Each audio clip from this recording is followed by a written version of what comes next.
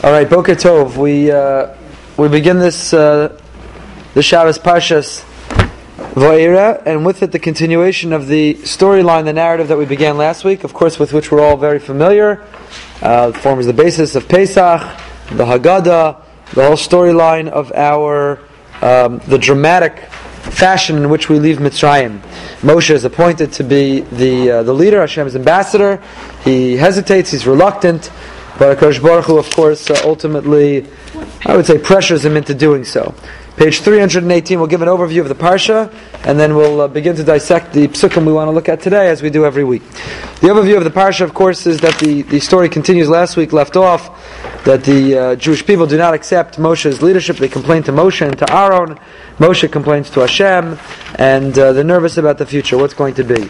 So the beginning of this week's Parsha, Hashem reassures Moshe. He tells him, don't worry, I am appearing before you, just like I did to your forefathers, Avram, Yitzchak, and Yaakov. And he seeks to reassure Moshe and to build his confidence. He makes him the promises which represent the Daled Lashonos of Geula, the four different synonyms of redemption, which correspond, of course, with the 4 cups of wine that we drink at the Seder. One of the reasons given for why we have 4 cups of wine. Of course, there's a 5th expression. I'm sure you all remember from Shabbos Hagadol, maybe 5 years ago, where we discussed at length the history of the Kos of Eliyahu. What are the origins of Elijah's cup at the Pesach Seder? Of course, I'm joking because I don't remember, so if you remember, that would be borderline miraculous. But you'll remember that one of the reasons which was given is that since there seems to be a 5th synonym, a 5th language, maybe the cup of Eliyahu corresponds with that 5th. What are the 4 languages of Geula that are represented in these psukim at the beginning of our Parsha? You have Hashem promising Moshe, after he hears the cries of the Jewish people, says, don't worry, I'm going to take you out. I'm going to save you. I'm going to redeem you. I'm going to take you. Those are the 4. There's a 5th one, which is I'm going to bring you into the land. And of course, do you see the 5th language as the fulfillment of the first 4? In other words, is there a purpose, an accomplishment, an achievement in the redemption if we never ultimately come into Israel? Or is coming into Israel and forming our national homeland, is that the realization? Is that the ultimate destiny and fulfillment of the first 4? So possibly 5 different languages, 5 different ways of Hashem promising Moshe. Again, you have Moshe once again displaying great reluctance and hesitancy. That's what we're going to study today together.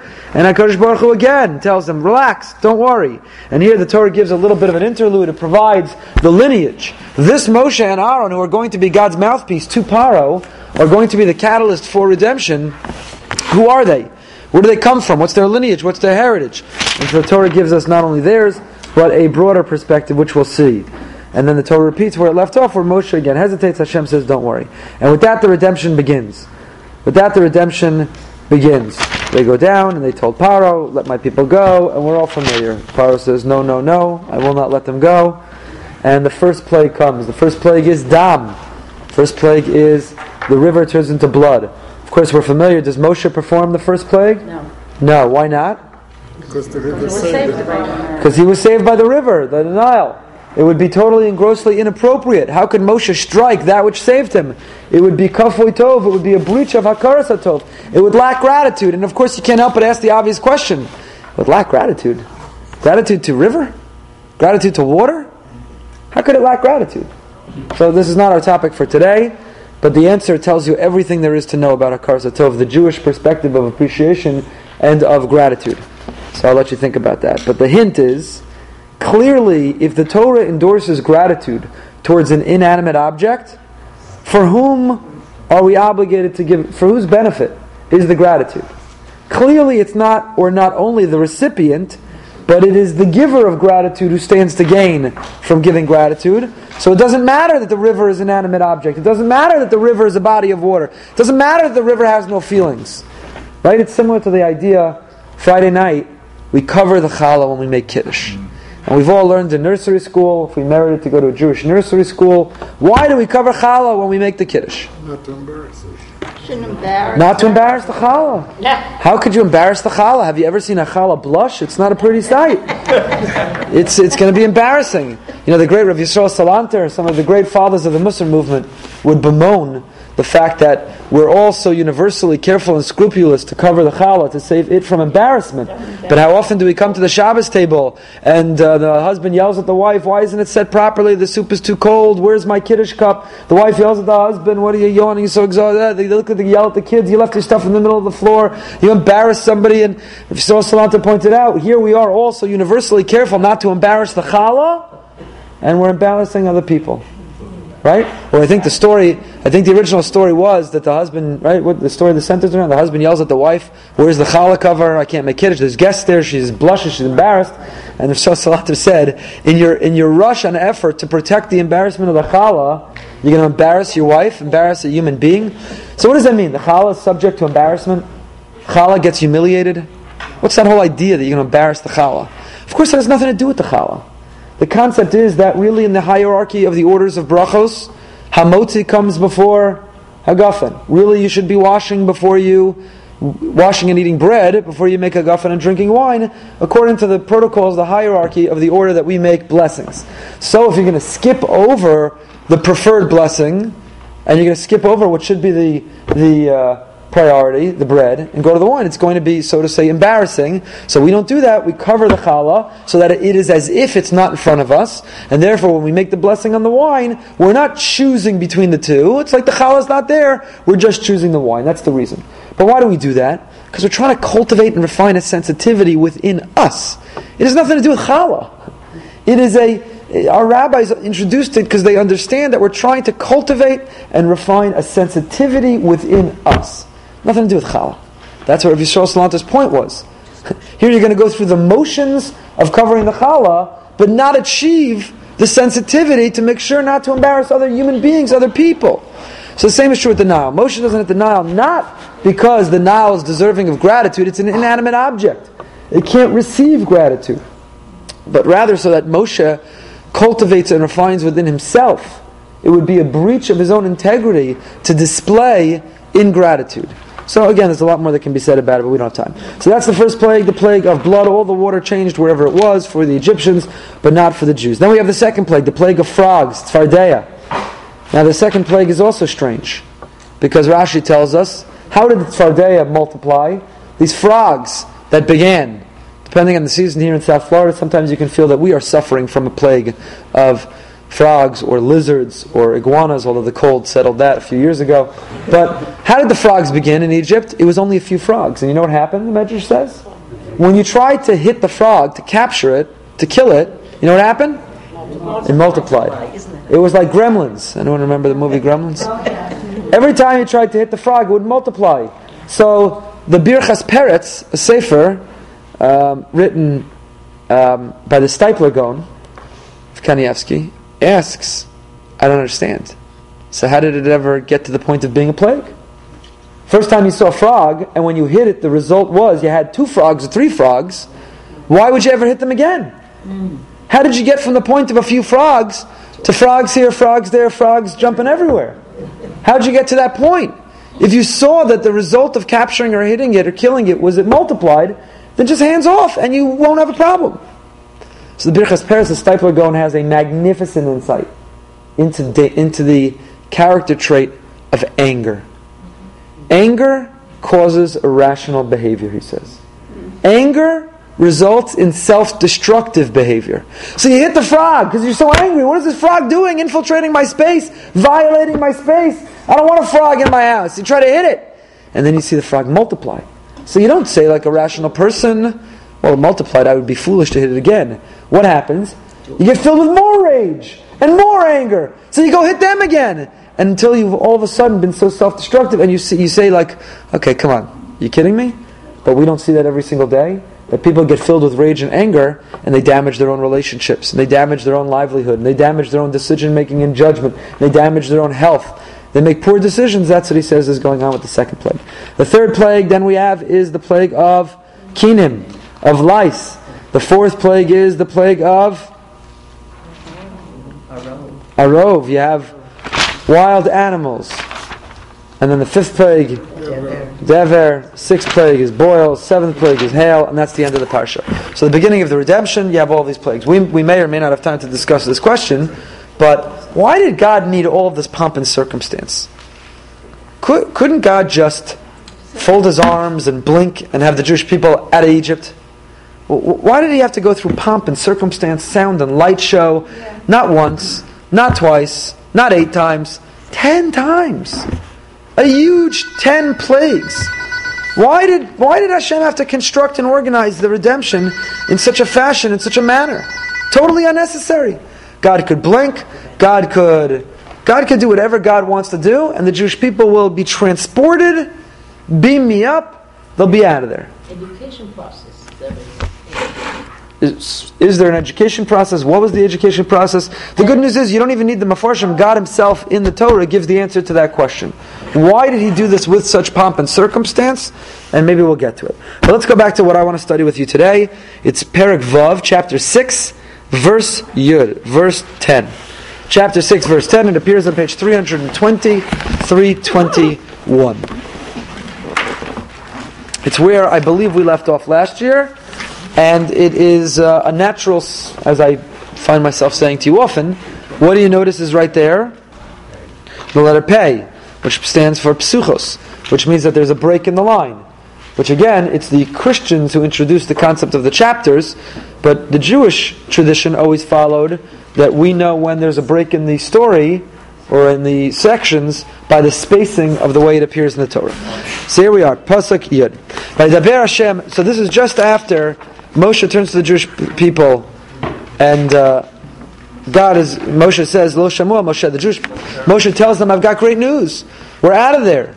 And God made me these 4 promises, 5 promises. I'm going to take you out, I'm going to redeem you, I'm going to save you, I'm going to bring you. All these promises. And what are the Jewish people? What's their reaction? What's their response? Pasuk Tes. Vaydaber Moshe Kain al Bnei Yisrael.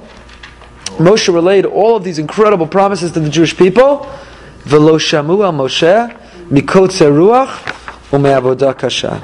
They didn't listen. They didn't listen to Moshe. Why didn't they listen? I mean, it's bizarre that they didn't listen. Imagine persons in dire circumstances. They have a terminal illness. The doctor comes and says, I have great news. I'm going to heal you. There's a solution. There's a cure. You're going to be okay. Everything's going to be great. Your house is underwater. They're foreclosing. You're about to lose your house. You're about to be evicted. You're about to be homeless. The bank calls you. I've got great news. It's all going to be okay. They changed the laws, or we found the financing, or somebody paid off your debt. I got great news. It's all going to work out. Or you're out of money, you're unemployed, and someone's called, I got a job for you, it's great. I've got the shidduch for you, the doctor calls, she's pregnant. Whatever the case is, whatever the example is, I've got great news. Your personal redemption has arrived. Would we say, please doc, you know what, forget about it. I'm never getting better, she's never getting pregnant, I'm never getting out of this foreclosure, I'm never getting that job, I'm never finding that way, you know what, forget it. I can't hear, it's not happening, goodbye, hang up on them. And could you imagine? It's bizarre. It's bizarre behavior. So the Jewish people didn't hear Moshe. Why? Mikotze ruach u'me'avodah kasha. This is what Rabbi Dr. Danny Gordon spoke about this past Shabbos in our shul on Shabbos morning. It's the pasuk before, Perek Vav, chapter 6, verse Tes, verse pasuk 9.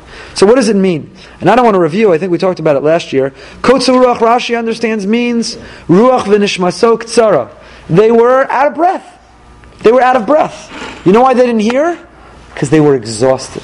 They were exhausted. Paro was working them like dogs. And when you break someone's back, you also break their spirit. So they said, are you kidding? I don't have the energy to be redeemed. I don't have the energy to believe that I could be redeemed. I don't have the energy to have faith in redemption. I'm exhausted. I can't keep my eyes open. I can't catch my breath. Kotze ruach, Rashi says, means they were breathless. They were literally exhausted. But the Or Chaim HaKadosh has the best explanation. And we studied this last year. I don't want to really review it too much. He says, Ruach here doesn't mean breath, literally the capacity to breathe. Ruach means vision. It means vision. Kotzer, milashon katzar, means narrow. Ruach means vision. To have faith and optimism and hope means you have to have imagination. You have to have broad vision. You have to have the capacity to believe that things can be different. They can be a better time. They can improve. Circumstances can change. But Paro had succeeded in breaking their back to the point that they had kotzer ruach. They had blinders on. They were so narrow they couldn't imagine anything different. This is what we know. This is all that we know. This is all we will ever know. And when you come and give us a promise that it will change, I don't believe you. I can't believe you. And you know what that means? You know what that's similar to? I'll give you one other example. Somebody this actually happened, believe it or not, recently. But somebody who's out of shape, their health is so poor, they're probably clinically obese. And at the highest risk for everything we know, diabetes, heart disease, cholesterol, blood pressure, everything. And someone comes to them and says, I've got great news. We're going to go for a walk every single day together. And then from there, you're going to be able to go for a little jog. And you're going to cut back and you're going to change your eating habits. And then you're going to be, I want to paint a picture for you. You can drop 80 pounds and you'll get off medicines and you'll have no health problems and your knees and your hips and your ankles won't hurt. It's unbelievable. And you know what the person looks at you? Because I did this last week. I went over to somebody who I'm worried about. And I said to them, I'd like to go for a walk with you every day. Let's just go for a walk together. I'd like to go for a walk. And the person looked at me and said, no, I'm not interested. So I said, you're not interested? Why aren't you interested? I said, I'm not asking you to go to the gym and to work out and to get a trainer and to lift heavy weights and to run a marathon. I just want to go for a walk. Let's go for a walk. Why are you not interested? So you know what he said to me? It's not me. I said, it's not you. It's not you to be healthy. It's not you to be able to get on the ground and play with your grandchildren. It's not you to be able to have longevity and good health. But it was remarkable to me. And God bless the person's a wonderful person and I love them and I don't mean it to be judgmental or critical and you can't judge anyone until you stand in their shoes. But you know what that person was saying? Kotzer ruach. I can't imagine things. It's not me. It's not me. I'm the guy who eats a lot and is pretty sedentary, who doesn't move much, doesn't exercise, and okay, I'm that guy. I'm the obese guy. I'm the fat guy. That's me. Start doing all of that? I can't even imagine that. I can't even picture a reality like that. That's not me. That's literally what he said. It's not me. That's mikotzer ruach. Jewish people are in Egypt enslaved. That's all that they know. It's all they've ever known, and it's what they fear is all they ever will know. So when Moshe comes with a promise of hope, they say, it's not me. It's not me. I'm the slave in Egypt. Being free? That's not me. That's where Moshe last leaves us. And that brings us to Pasuk Yud. So now that we're 20 minutes in, we can start our class. Vayidaber Hashem Moshe lemor. Hashem turns to Moshe lemor, saying, Bo daber al Paro melech Mitzrayim, vishalach es bnei Yisrael mei artzo. Come, speak to Paro, the king of Egypt, and send the Jewish, telling him, instructing him, send the Jewish people, mei artzo, from his land. Mei artzo, from his land. Now, first of all, what do you mean, Bo? Bo daber al Paro. What should it say? Lech. God's talking to Moshe here. He's sending Moshe over there. So you don't say come, you say go. Unless you're going together. Unless you're going together. So all the Meforshim harp on this in the beginning of next week's Parsha, Bo. Bo el Paro. But it could be asked and explained here also, and earlier. When God, and this is such a critical message and lesson, when God's telling Moshe, He's not saying to him, go. You're on your own, buddy. Good luck. Let me know how it goes. Go confront Paro. Go stand up to him. Tell me afterwards how it went. What He's telling Moshe, puts his arm around Moshe and He says, Bo, come. Let's go together. I'll be with you. I'll be with you. And I guess you're right. It's not what I thought of. But I didn't say to that person, go for a walk. I said, let's go for a walk. If you're going to help somebody try to imagine a different future, you can't instruct them, you can't direct them, you can't command them. You have to bring them. You have to bring them to that new reality. You have to bring them to that new existence. Moshe So, was from an Egyptian home. He grew up as a Nochrit to the whole story of Israel. I mean, his beginning is... Right. So Hashem says to him, Bo, come, we're going together. Question number 2. And here all the Meforshim jump on it. Vayidaber Hashem el Moshe Lemor. Hashem says to Moshe, Lemor, saying. What do you mean saying? What do you mean saying? Why Lemor? What is Lemor? Everybody jumps on this. The Ibn Ezra writes, if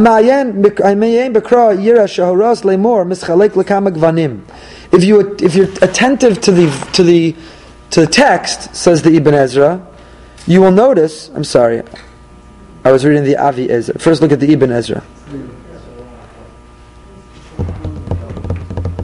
I skipped the commentary, the Avi Ezra, which is the commentary on the Ibn Ezra, writes, Hama'ayin.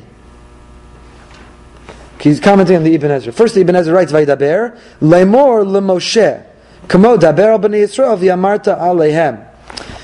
The reason it's strange here is, normally God says to Moshe, speak to Bnei Yisrael, v'yamarta aleihem, and say to them. Speak to them and say to them. So here it's, Vaydaber Hashem el Moshe, Lemor leMoshe. That's how the Ibn Ezra is explaining it.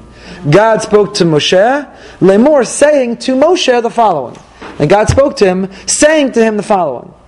So the Avi Ezra, this super commentary on the Ibn Ezra, comments, Hamayim Bekro, if you are attentive to the text, you'll notice that the word Lemor comes in different contexts. Ayim Barashi Dvarim V'omer Aleichem Ba'isahi Lemor. Ayim B'mizrachi Sham. Ayim Barashi B'tchiz Vayikra. Me'o Moed Lemor. Ayim Rashbam. And Parsha Shmos Vayitzav Paro L'chol Amo Lemor.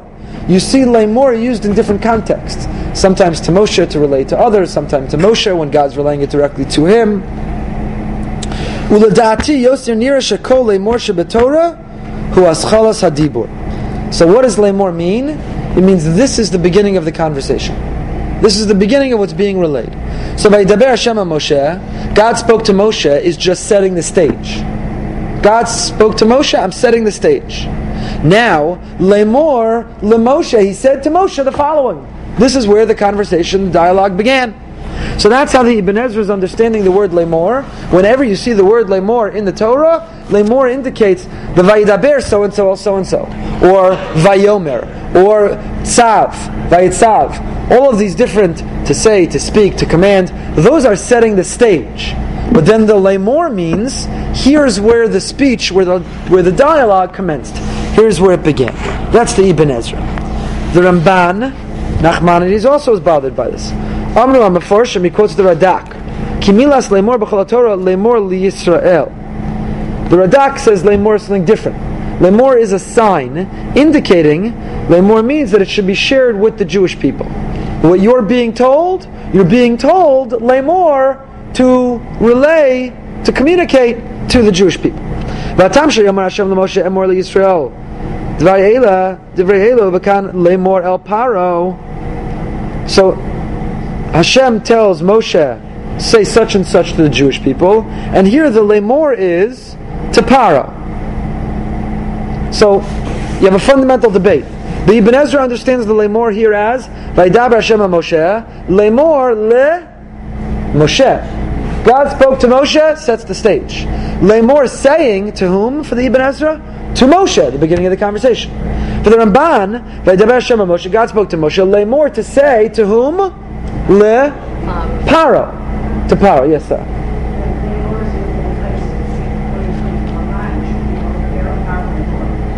Oh, good. Why is it there at all? So let's keep reading.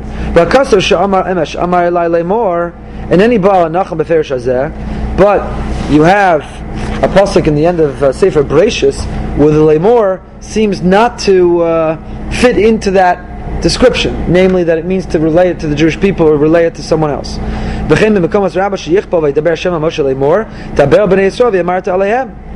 furthermore, we have a number of times where it says God spoke to Moshe saying, speak to the Jewish people and say to them. So if saying meant say it to the Jewish people, then you have a total redundancy. So the Radak's formula or principle that Lemor means to repeat it to the Jewish people, to repeat to someone, the Ramban's not satisfied.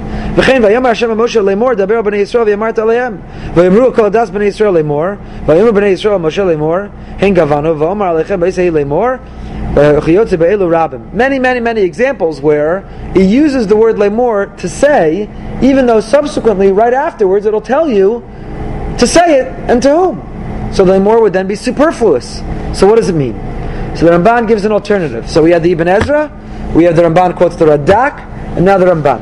Hanachon be'enai ki milas Lemor lahoros al birur ha'inyan b'chol makom. Lemor means a clarification of the issue. Vaydaber Hashem Moshe ba'amira gemura, lo amira misupekes, v'lo beremez davar. You know what Lemor means? It was said with utter clarity forcefulness, explicitly, as blunt as it could. That's what Lemor means. It means sometimes you walk away from a conversation. I have this all the time. Someone comes to me and says, so-and-so said such and such. I say, really? They said that? Well, they didn't use those words, but they basically said that. If you read between the lines, they said that. So, that person didn't really say that. The second person drew a conclusion, or projected onto them, or extrapolated, or maybe they were correct to read between the lines, but it wasn't said explicitly. Lemor means to be said explicitly, says the Ramban. Whenever you see the word lemor, it means God didn't dance around the subject. He didn't hint. He didn't leave it between the lines. He wasn't avoiding it. He said it. And he said it absolutely clearly. Ba'amira gemura, he expressed it fully. Lo amira misupekes, not in a doubtful or hidden or cloaked manner. V'lo beremez davar, and not with a hint. Ulekach, hold on 1 second, I'm sorry. Yas mitzeh b'chol haTorah, ki nevuas Moshe pe al pe yidaber bo, v'lo b'chidus. V'lo ma'anu marken liYaakov, ema shamar Hashem elai lemor. And when Lavan says to Yaakov, yesterday God said something to me, lemor, saying, what he meant was, ba'amira berura shelo azik lachem. God said it to me explicitly. He didn't hint, he didn't dance around. V'chein vayomer b'nei Yisrael, Moshe lemor, she'en omru lahem came b'feirush, v'tzoakin lahem b'giloi ponim. So the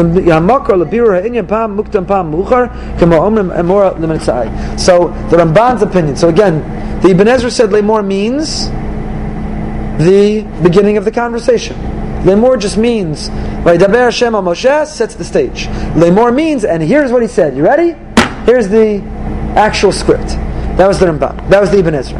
The Radak says, no. Lemor means that what's being said now is intended to be repeated. It's intended to be communicated to someone else. Lemor, say it to someone else. In this case, it's Paro. In many cases, it's Bnei Yisrael.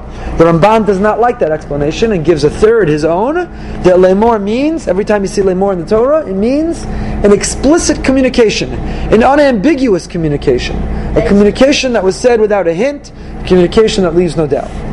Without the Lemor, it's a narrative. With the Lemor, it's a quotation. Oh, okay.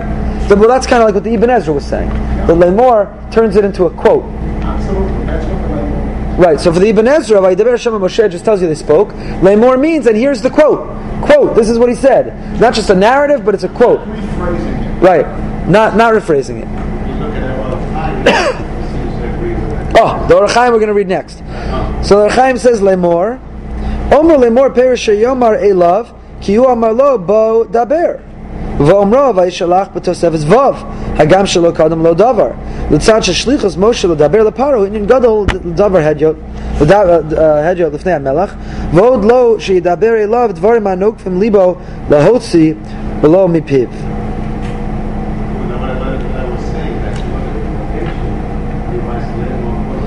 Oh, Lemor bo daber. So to show that it is to Yeah. So right. So the Orach Chaim explains the Lemor is. This is Sarah, your question from earlier. For the Orach Chaim, Lemor means this is what you're to tell Paro. Tell Paro, God said to me, Bo daber al Paro, Melech Mitzrayim. In other words, and what does that communicate to Paro? Is Moshe there alone? No. You can't see him. God's right here with me because he invited me to come with him. It's not the opposite. It's not that I'm here telling you, Paro, let God's people go, and God's here. God's here telling you, let him go, and I'm with him. Because God said to me, Bo, come, daber al Paro, let's go. So that's how the Orach Chaim understands it. Okay, let's keep going. Vaydaber Moshe lefnei. So we saw 4 different explanations of Lemor. Vaydaber Moshe lefnei Hashem, pasuk Yud Beis. Vaydaber Moshe lefnei Hashem Lemor. Moshe then said back to God. Right? Lemor. So now you got to figure out what's the Lemor. So for the Ibn Ezra it works. Because Lemor means it's a quote. For the Radak, it doesn't really work. Because who's God supposed to repeat it to? Right? Yeah. For the Ramban, it works. Because Lemor can mean Moshe said it clearly. He didn't dance around it. So, depending how you defined Lemor, saying, from the perspective of God towards Moshe, you may struggle to redefine it in the perspective of Moshe back towards God. So what does Moshe say towards God? Hein b'nei Yisrael lo shamu elai, ve'ich yishmeini paro, v'ani aral sfasayim. He says, okay, God, fine, I came with you this far, but look, I still have to object. I know we've had this conversation a few times. I still have to put my foot down. Because God, I've got evidence now that it's not going to work. It's not going to fly. Because I went to the Jewish people, and I told them, great news, you're coming out. Hundreds of years of slavery, you're going to be redeemed, they're over, freedom, liberty, emancipation. And you know what they looked at me and said? Get lost. I'm not interested. You know what they looked at me and said, says Moshe? They said, it's not me. It's not me to be free. I'm a slave. It's not me. So he says, I don't understand. The people for whom it was a promise of freedom said no. Paro, who I'm coming to threaten, he's going to listen to me? What, are you kidding me? Vani aras fasayim. And I have a speech impediment. It's impossible. I don't speak well. So let's see what's going on here. Rashi says, there's a difference here because when he went to the Jews, he went by himself. Here he's going with God. Oh, so let's see. So Rashi says, "Ve'ech yishma'ini paro ze'echad me'asara kal v'chomer shebetorah." This is one of 10 a fortioris in the Torah. What is a kal v'chomer? Kal v'chomer. Well, he's in yeshiva. You struggle to translate this. That's why you use the Latin from the Sansino Talmud. A fortiori. What is kal v'chomer? It means if this, then certainly that. Right? It's a form of an argument. Kal v'chomer, we say it every morning in davening in Rabbi Shmuel. It's one of the ways of learning something. It's an extrapolation. You can deduce something by using a kal v'chomer. If this, then that. So we have 10 of them in the Torah, and this is one of them.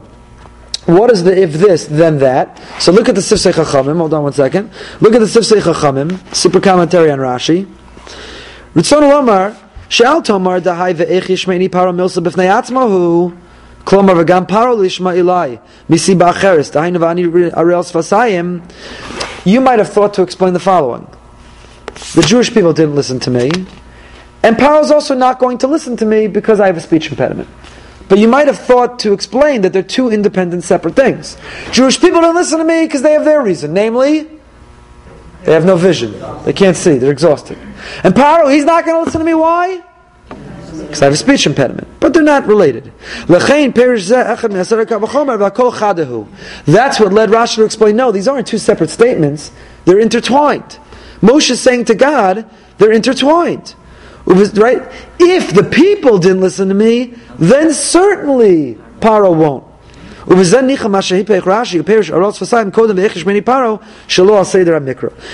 Rashi explains Aras Fasayim first, because the fact that Moshe knew he had a speech impediment was not the real reason why he was arguing that Paro wouldn't hear him.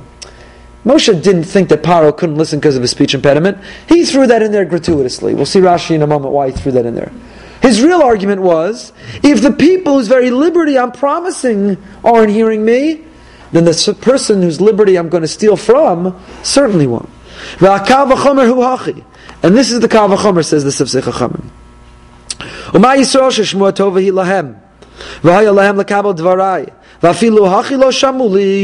If the Jewish people, for whom it was a message of hope and optimism, it was a message of blessing, they should have welcomed it with open arms, and they didn't hear it.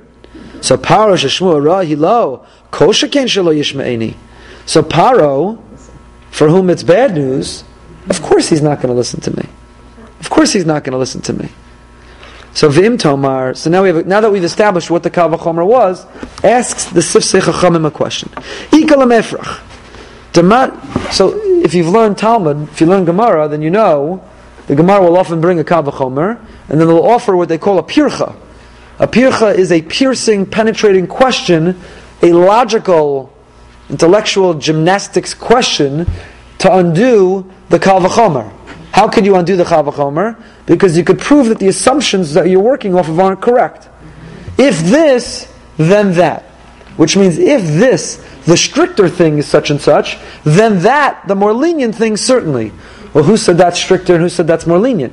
So the way to undo the argument of a Kal V'chomer is to point out that the assumptions and presumptions that you're working with are not necessarily true. So I ask the Sifsei Chachamim, who says? The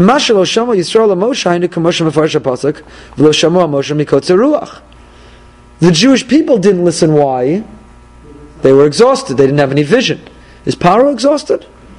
No. So if there was a reason why the Jewish people didn't listen, and that reason doesn't apply to Paro, then you can't necessarily deduce that if they didn't listen, then certainly he won't.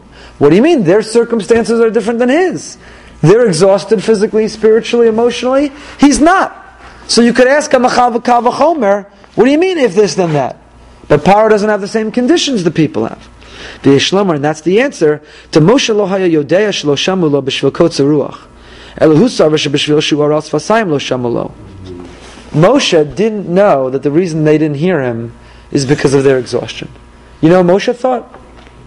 Like every rabbi who gives drushes and prepares and tries. He says, you know what, nobody's changing, nothing's different, nobody's listening, 20 years went by in the rabbinate, and I can't measure any effective change. So, it must be I'm a poor communicator. It must be I'm a lousy speaker. It must be I'm not very compelling. Because I'm giving it my best shot, I speak, and nothing changes. So Moshe feels rejected and dejected by the people, and he comes to the conclusion, why aren't they embracing my message? The message sells itself. Freedom, liberty, hope. Why aren't they listening? Ani aras v'sayim. Must be because I'm such a poor speaker. I have a speech impediment, I have a stutter, I have a lisp. I can't communicate this effectively. That's why. Hold on one second. I'm sorry. One more second. That's why. He didn't realize that it was because of kotzer ruach. It was because they were exhausted. So from Moshe, the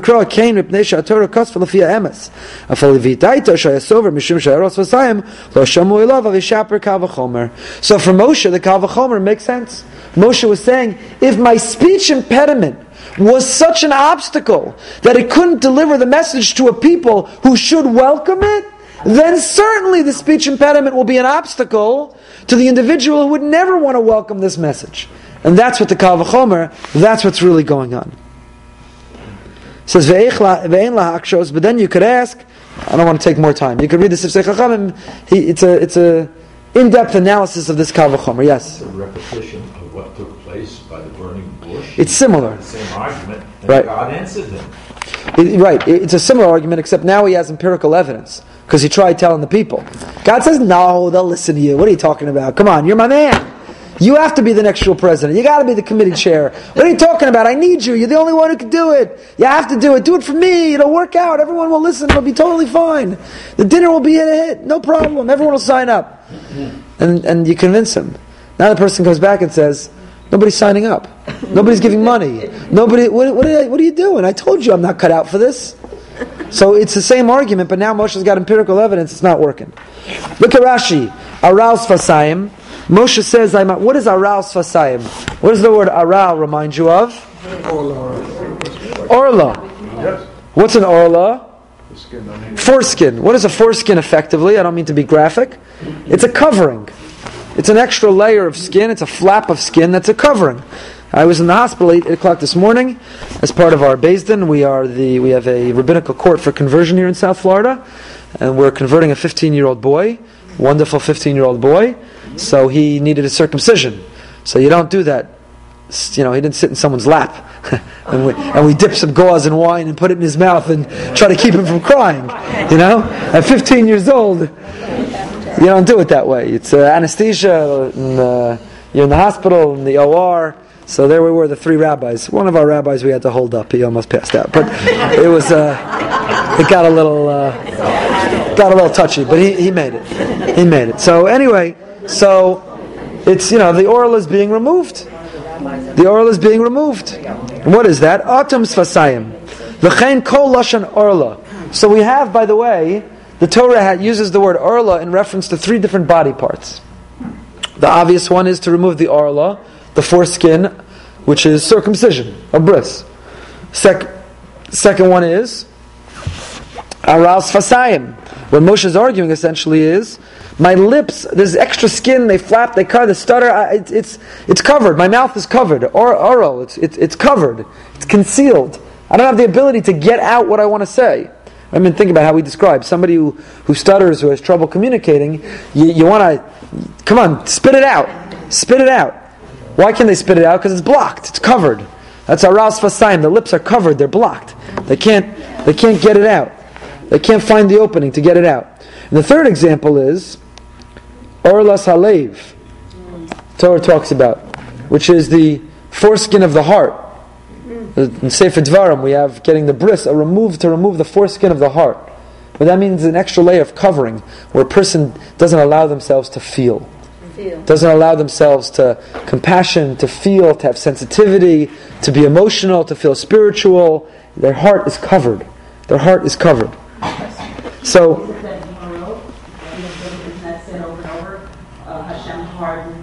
now that's different. That's to harden is different than to be covered. Is different. To harden means the heart itself is hardened. Covered means that there's a soft, beautiful heart. It's just being covered. It's being concealed by something. Right? So all three examples, that which is underneath is proper, but it's covered by something that needs to be removed to reveal that which is underneath. That's what Rashi is saying. Atum svasayim, sealed lips. V'chein lashon arla. Ani omer shu atum. Arela oznam. Right? Yirmiyahu, you have the example of a foreskin over their ears. What does a foreskin over the ears means? They couldn't hear. They weren't capable of hearing. Right? That might be a more comfortable place to have a bris milah. It would be a little less private. But the foreskin over the ear, foreskin over the lips, the foreskin over the heart, and of course the foreskin over the male organ. Atuma mishmoa or leilev, atuma mehavin. Right? To have the heart covered means to be closed off from understanding. Shesei gamata vehei arel chabakuk vehei atem mishechus kos haklala. Right? Closed off from the drunkenness of the curse cup of curse. Orlas basar shehagid atum u'mechusa ba v'orlasem orlaso asula otem v'chisoy iso sheyavda b'fnei achilaso shalashon yelachem arelim atum u'mechusa u'muvdo mila'achlo. Right, so Rashi gives all of these examples, the ears, the lips, the heart, and so on, the concept of being concealed, covered, of being sealed, of not being open. So that's what Moshe is saying. I can't communicate. I can't get it out. I'm not able to get it out. Okay, so let's continue. Pasuk Yud Gimel. Right, so it seems like, what does that pay indicate, by the way, right there? There's a break in the section.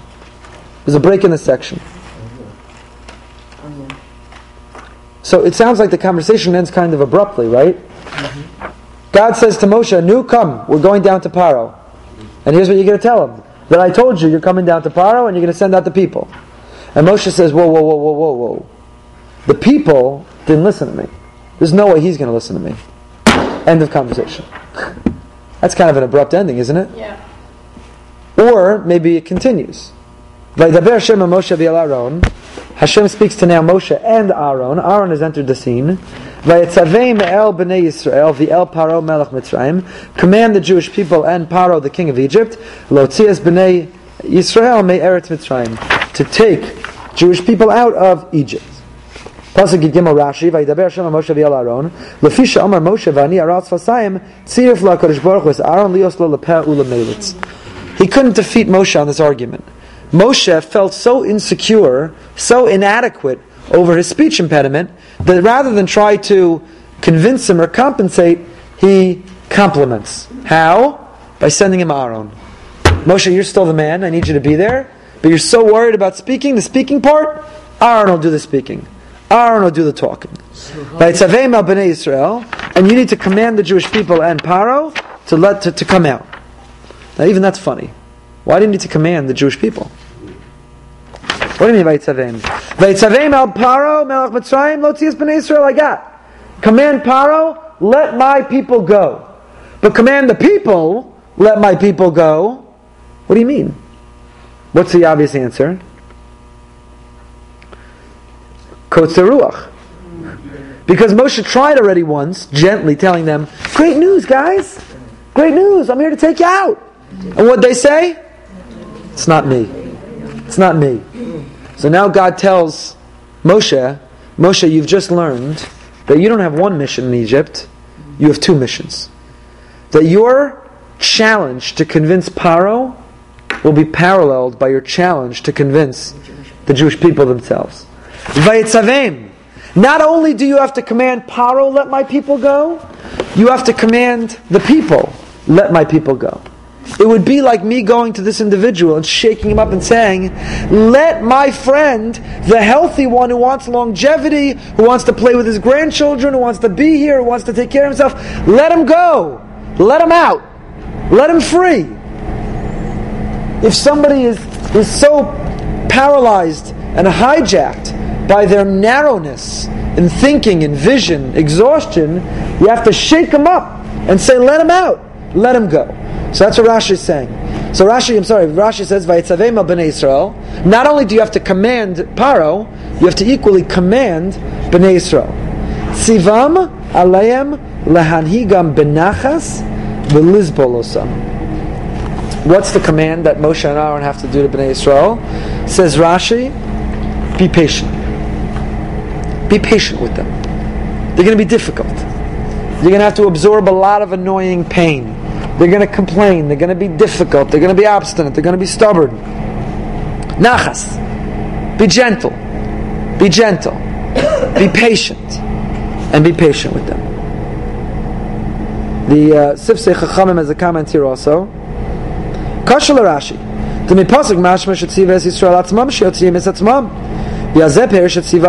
Rashi come to understand this? From the fact that it says, command the Jewish people, Rashi says that means be gentle with them, have patience with them. Where did Rashi see this? So the Sifsei Chachamim says what was bothering Rashi was, it says, Vaydaber Shem Moshe v'yal Aaron, Vayitzavem es b'nei Yisrael, Lotzi es b'nei Yisrael. So does that make a lot of sense? Command the Jewish people. You're saying to the Jewish people, I command you to let the Jewish people go. That doesn't make much sense. So it's on Lomar Vayitzavem Koya Moshe v'Aaron lahanig Yisrael b'nachas v'lizbol osam. It meant the Vayitzavem, the command was on Moshe and on Aaron to display great patience and display to be gentle in the way they relate to the Jewish people. Okay, look at the Sforno, Rav Avadia Sforno, Pasuk Yud Gimel, Vayitzavem Mina osam l'sarim kamo vayismoches yadav alav vayitzavehu. What does it mean by Yitzavim? It means it was right now that he deputized Moshe and Aaron. It was at this moment that God appointed Moshe and Aaron into official positions. When they come to Paro, he says, who are you? When they go to the front desk, he says, we have an appointment with Paro. Say, who are you? They're no longer just saying, oh, who are we? Moshe and Aaron. What they're saying now is, we are delegates of the Almighty. We are ambassadors of the Almighty. We are appointees of the Almighty Himself. Vayitzavem mina osam l'sarim, says the Sforno. God appointed them as agents, as ambassadors, as emissaries to go to Paro. It was an official appointment. An official appointment. How does the Sforno understand Vayitzavem el b'nei Yisrael?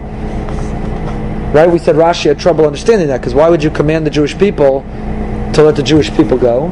So we gave one explanation, meant that they needed to be commanded, because Kotzer Ruach, they were so exhausted, they too need to be commanded. Rashi understood it to mean you're not commanding them at all, it's a commandment to Moshe and Aaron to be more patient. The Sforno understands El B'nai Yisrael to mean Al B'nai Yisrael, not to the Jewish people, but about the Jewish people. So you're not commanding the Jewish people anything, you're commanding about the Jewish people. Paro Melech Mitzrayim, look at the next Rashi. This is a very important Rashi, in my humble opinion, for us today in contemporary times. Tziva alav lachlok lo kavod b'divreihem. Zeh midrasha. Pshuto tzivam al dibar Yisrael v'al shlichuso v'al paro. Udvar tziva mahu, and so on and so forth. What is Rashi saying? He says, when you're about to go down and address this individual, you know what you're going to call him? Paro Melech Mitzrayim. You're going to show him honor. You're going to show him honor. So I'll tell you something remarkable. Rashi says this actually a few times in the Torah. Rashi essentially saying is that if in 1938 you could have a meeting with Adolf Hitler, you would refer to him in that meeting as the Honorable Adolf Hitler.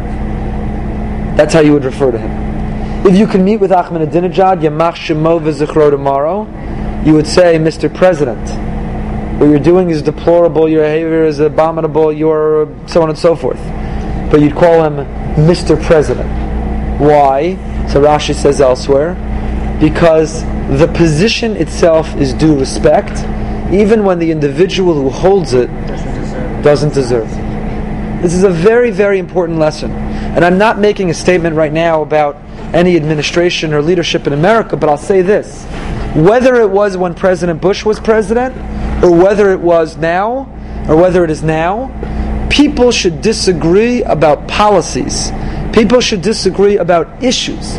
But when we disparagingly refer to individuals who hold the highest chair, not only in office, but in the entire free world, and we disparagingly refer to them in the most awful terms and name-calling and insults, we're doing a disservice to ourselves, because of how we have distorted our sense of honor and dignity and respect for the position, for the office itself. Even if you feel an individual is undeserving of it, disagree with their policies, disagree with their positions, but when we undermine, I think, what's his name, Michael Moore, who's the filmmaker? Yes. To me, when President Bush was president, and he made a film about a sitting president, right, trying to make him the laughingstock. What was that movie he made? Fahrenheit 9/11, whatever it was called, 4/11, whatever it was called. He basically tried to make a movie to make a sitting president look like a fool, a buffoon. You might say the president helped him; it didn't make it hard for him. Again, whatever your position is on any particular president, but there used to be a sense of awe and reverence and respect for the position that a sitting president you wouldn't, because you know what you end up doing?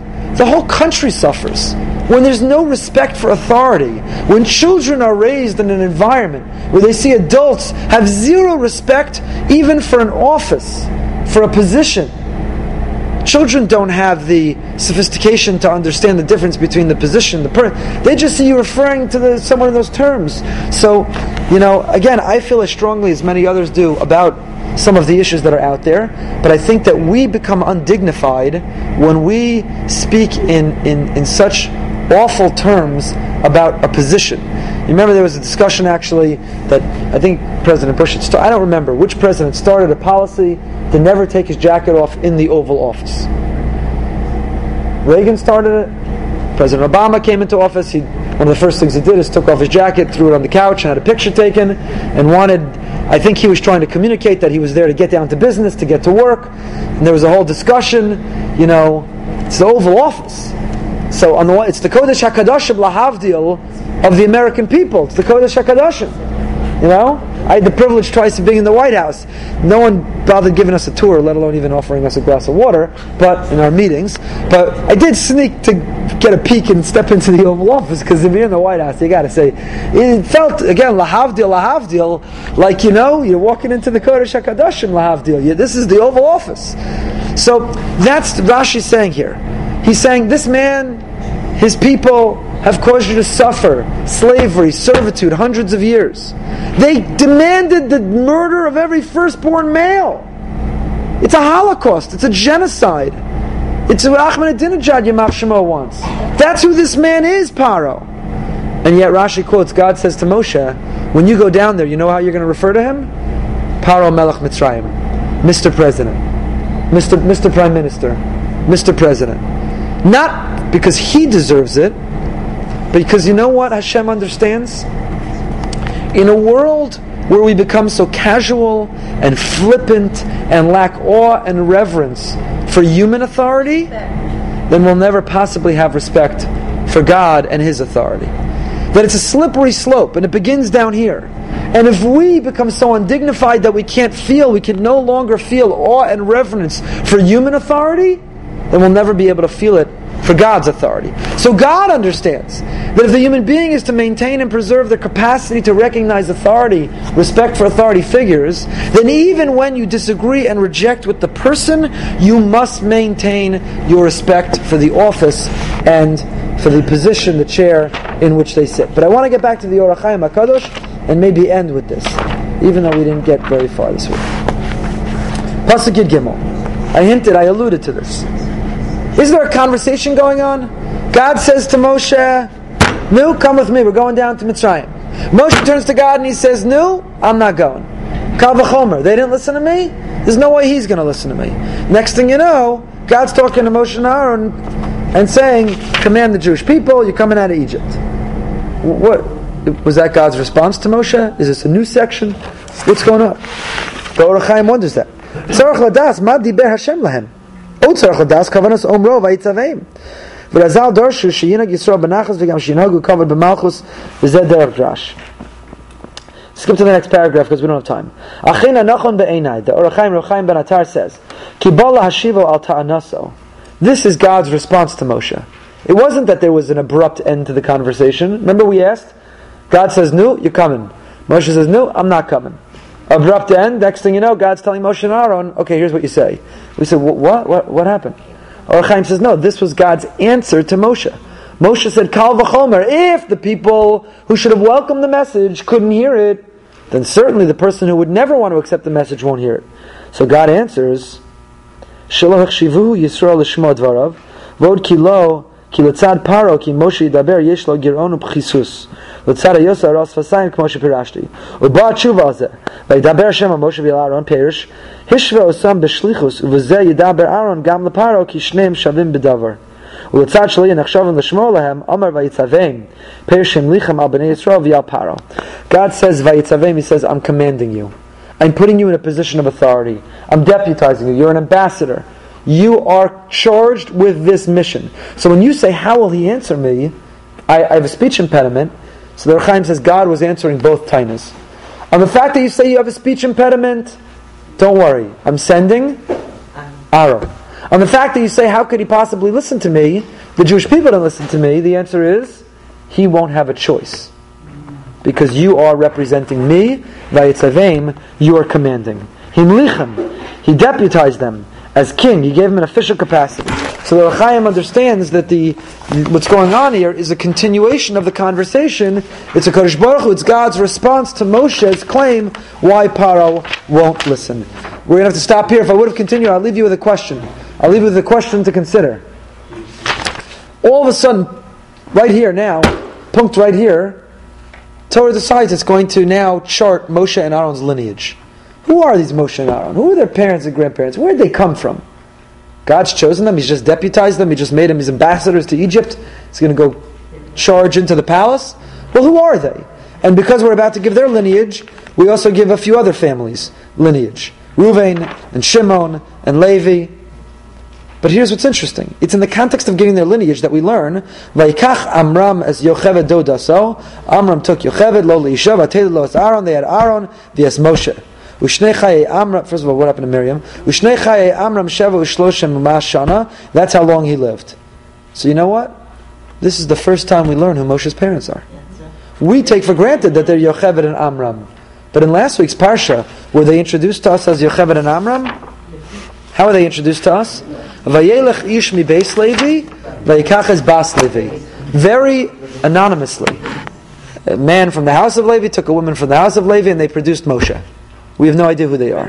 And only now are we told that they are Yocheved and Amram. And you can't help but wonder why. Why do we wait till Moshe is fully emerging? He's grown up in the palace. He had his episode in Midian. He marries. He comes back. God recruits him. He says no. Now he's finally emerging. He's on the brink of going down to Egypt. He's about to walk into the palace. And now and only now does the Torah feel comfortable revealing to us the identity of his parents, who heretofore have been concealed. Why now? You should know. They have to be vetted. He should know when it comes from. I leave it for you as a question from Moshe Feinstein. That's all. It's a beautiful answer. I leave that to you as a question for next time.